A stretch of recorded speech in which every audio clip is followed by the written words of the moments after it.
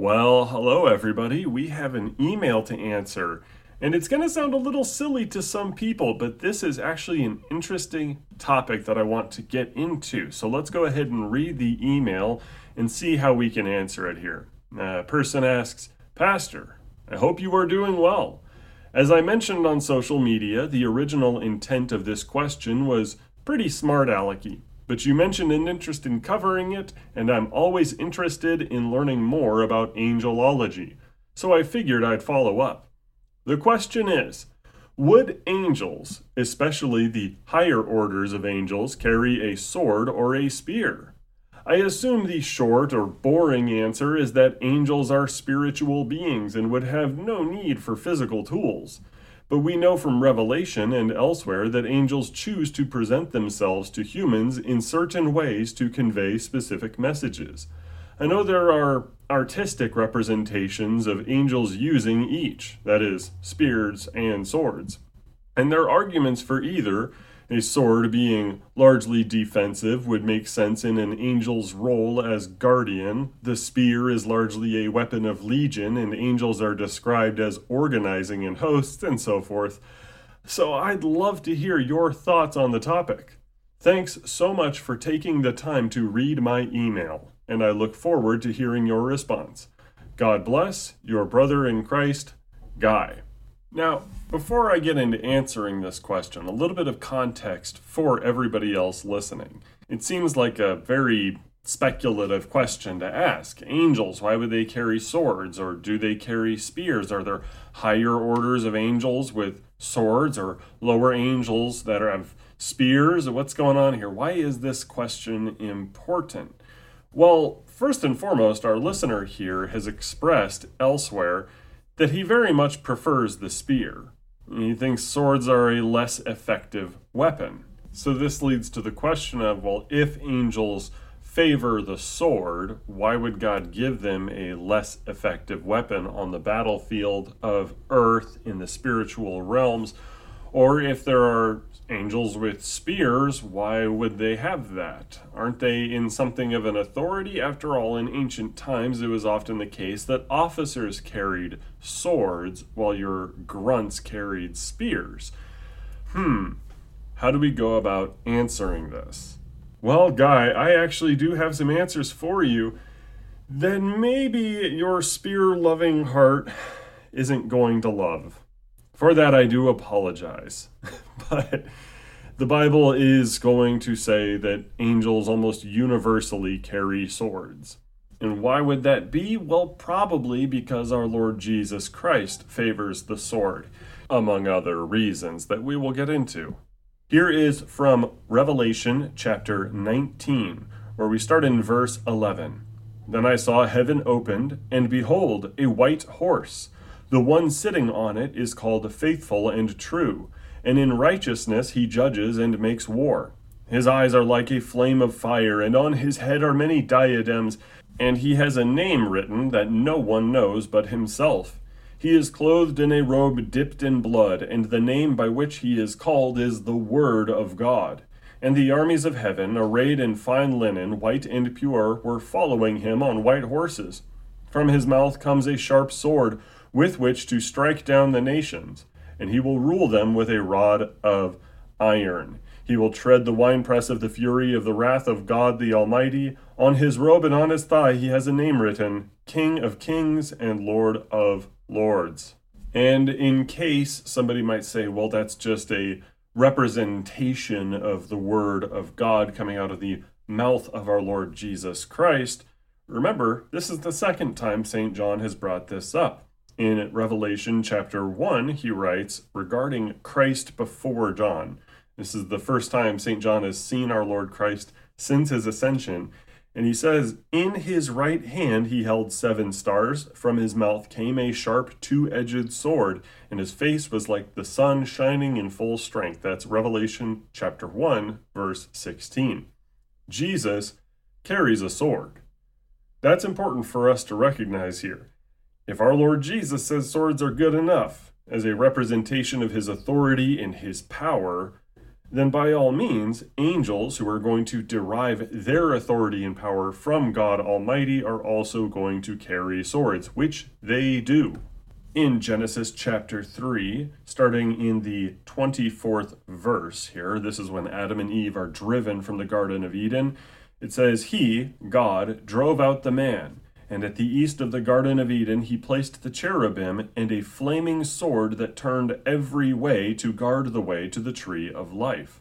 An angel and a flaming sword. Now, 1 Chronicles chapter 21, after David conducts the census over all of Israel, we see here in verse 14, So the Lord sent a pestilence on Israel, and 70,000 men of Israel fell. And God sent the angel to Jerusalem to destroy it. But as he was about to destroy it, the Lord saw, and he relented from the calamity. And he said to the angel who was working destruction, It is enough, now stay your hand. And the angel of the Lord was standing by the threshing floor of Ornan the Jebusite.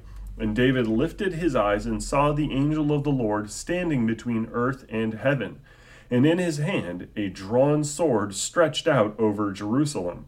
Then David and the elders, clothed in sackcloth, fell upon their faces. And David said to God, Was it not I who gave command to number the people? It is I who have sinned and done great evil, but these sheep, what have they done?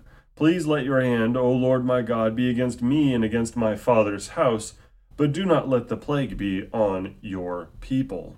Now David eventually purchases the threshing floor of Ornan here, and in verse 25 it says here, So David paid Ornan 600 shekels of gold by weight for the site, and David built there an altar to the Lord and presented burnt offerings and peace offerings and called on the Lord.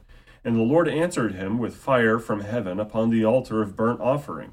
Then the Lord commanded the angel, and he put his sword back into its sheath.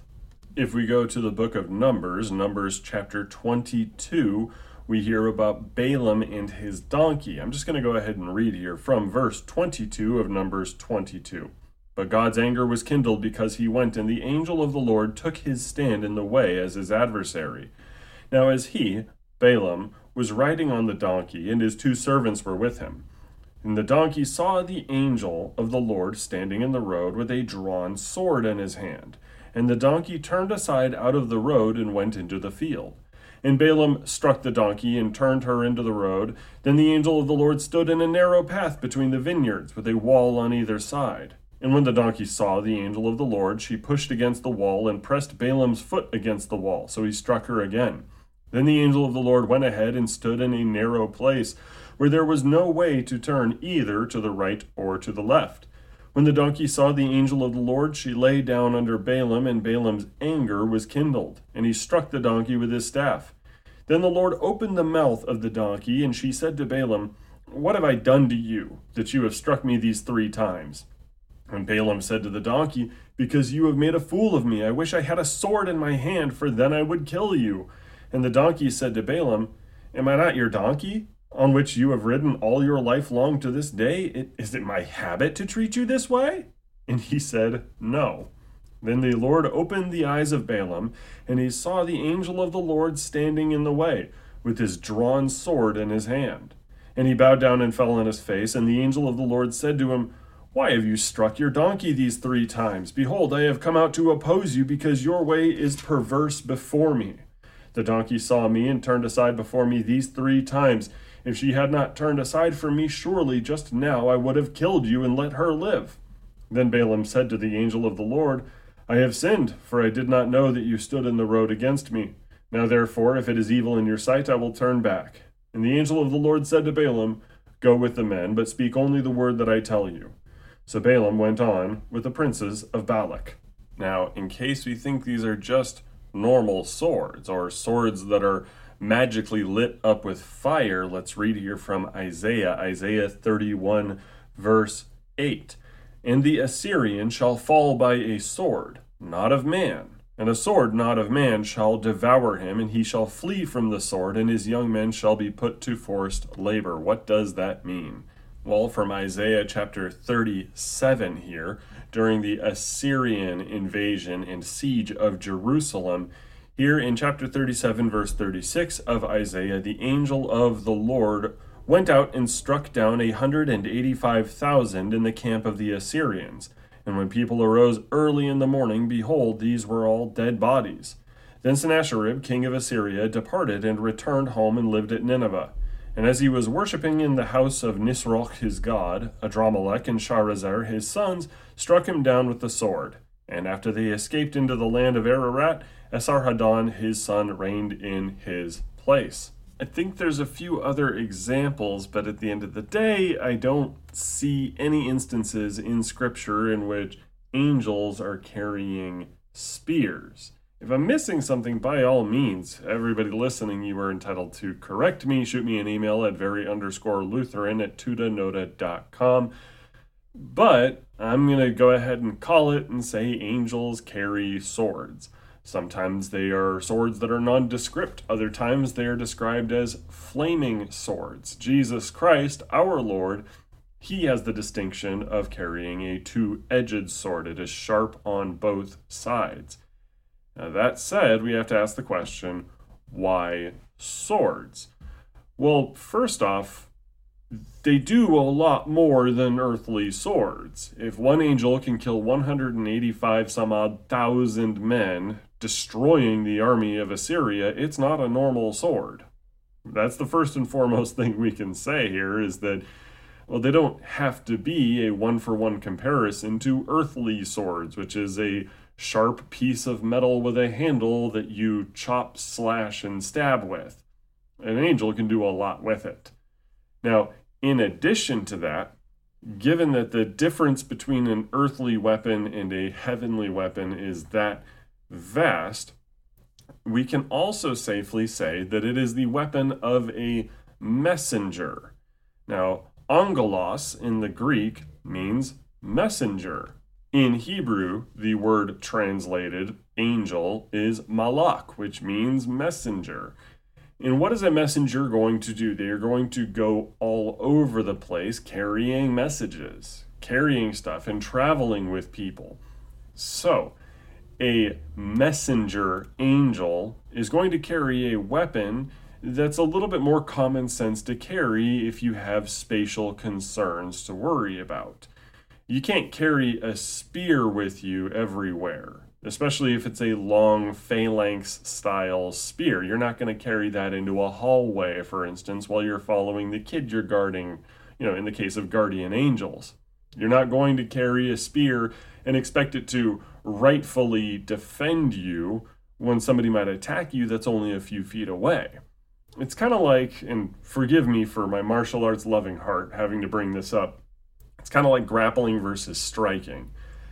Grappling at the end of the day is a great thing to learn, so long as you're aware that it is not always appropriate to grapple in a street fighting situation or any situation where you have to defend yourself. If there's more than one attacker, your grappling is a stupid thing to do. You're going to get kicked on the ground. If they look like they might have a weapon, don't grapple with them. You're going to get stabbed or shot. But striking, on the other hand, is almost always appropriate for defending yourself. You can strike on your feet, you can strike on the ground, you can hit everywhere. I don't care if you spent 15 years learning Brazilian Jiu-Jitsu, it is totally worthless to you and negated if you can't really use it without getting severely hurt or putting yourself in a worse situation. But you can always throw a punch or a kick if you have to. Maybe it's not always appropriate to kick, but you can always use your hands to defend yourself. It's kind of like that with swords versus spears. You can carry a sword anywhere. You can use it everywhere if you have to. You can't do that with spears. They are not always appropriate to use. So an angel as a messenger carries a weapon that is appropriate to a messenger who goes indoors, outdoors, crowded areas, empty areas. A sword is going to have a lot more utility. God's angels are busy. In addition to this, a sword is harder to make than a spear. A sword implies value. Now, God, being the king of the entire universe, can equip his angels, his servants, with valuable, tough-to-make weapons that are sharp, that are ready to go, that are powerful, that are beyond human comprehension, like a sword made out of fire. Literally made out of fire, flaming sword. God can do that. Now, in addition to that, we have to understand a sword's higher value, its bigger expenses when it comes to making it, the more difficult processes that go into making a sword versus a spear. Now, let's face it, a spear is you attach a tiny little blade or a dagger or something to the end of a stick. A sword is harder to make, it's higher value, and therefore it goes to people with higher authority, like officers, as we mentioned in the beginning. Angels have a certain amount of authority right now. They have a lot of power. The sword that they carry shows that power. If they were angels carrying spears, as we've seen in various art pieces demonstrating battles between angels and demons, then it would imply here that there are angels who are underneath angels by function and not just nature, which is very possible. I'm not going to limit God as to how he equips his angels and who gets what. They do have a hierarchy that is demonstrated in the existence of archangels. But at that same time, we have to understand that by nature, right now, maybe not at the final judgment and after, but right now, angels are in authority over us. They are like officers in the kingdom of God, so they are given valuable weapons. Now, that said, you too do have authority, my friend, and you are carrying a sword. That's right. From Ephesians chapter 6 here, we read in verse 10, "Finally be strong in the Lord and in the strength of his might. Put on the whole armor of God, that you may be able to stand against the schemes of the devil. For we do not wrestle against flesh and blood, but against the rulers, against the authorities, against the cosmic powers over this present darkness, against the spiritual forces of evil in the heavenly places. Therefore, take up the whole armor of God, that you may be able to withstand in the evil day, and having done all, to stand firm. Stand therefore, having fastened on the belt of truth, and having put on the breastplate of righteousness, and as shoes for your feet, having put on the readiness given by the gospel of peace. And in all circumstances, take up the shield of faith, with which you can extinguish all the flaming darts of the evil one. And take the helmet of salvation and the sword of the Spirit, which is the word of God, praying at all times in the Spirit with all prayer and supplication. To that end keep alert with all perseverance, making supplication for all the saints. And also for me, that words may be given to me, and opening my mouth boldly to proclaim the mystery of the gospel, for which I am an ambassador in chains, that I may declare it boldly as I ought to speak." St. Paul goes ahead and says it, the word of God is rightly called the sword of the Spirit. You can take the word of God with you wherever you go. It is always appropriate to use the word of God whenever you need to, and whenever you want to be frank. Just as it took a lot of resources and a lot of work to forge a sword, so too did God spend 1,500 years creating this document we call the Bible, the Word of God, which is so valuable that to have it is to have the greatest treasure you can possess.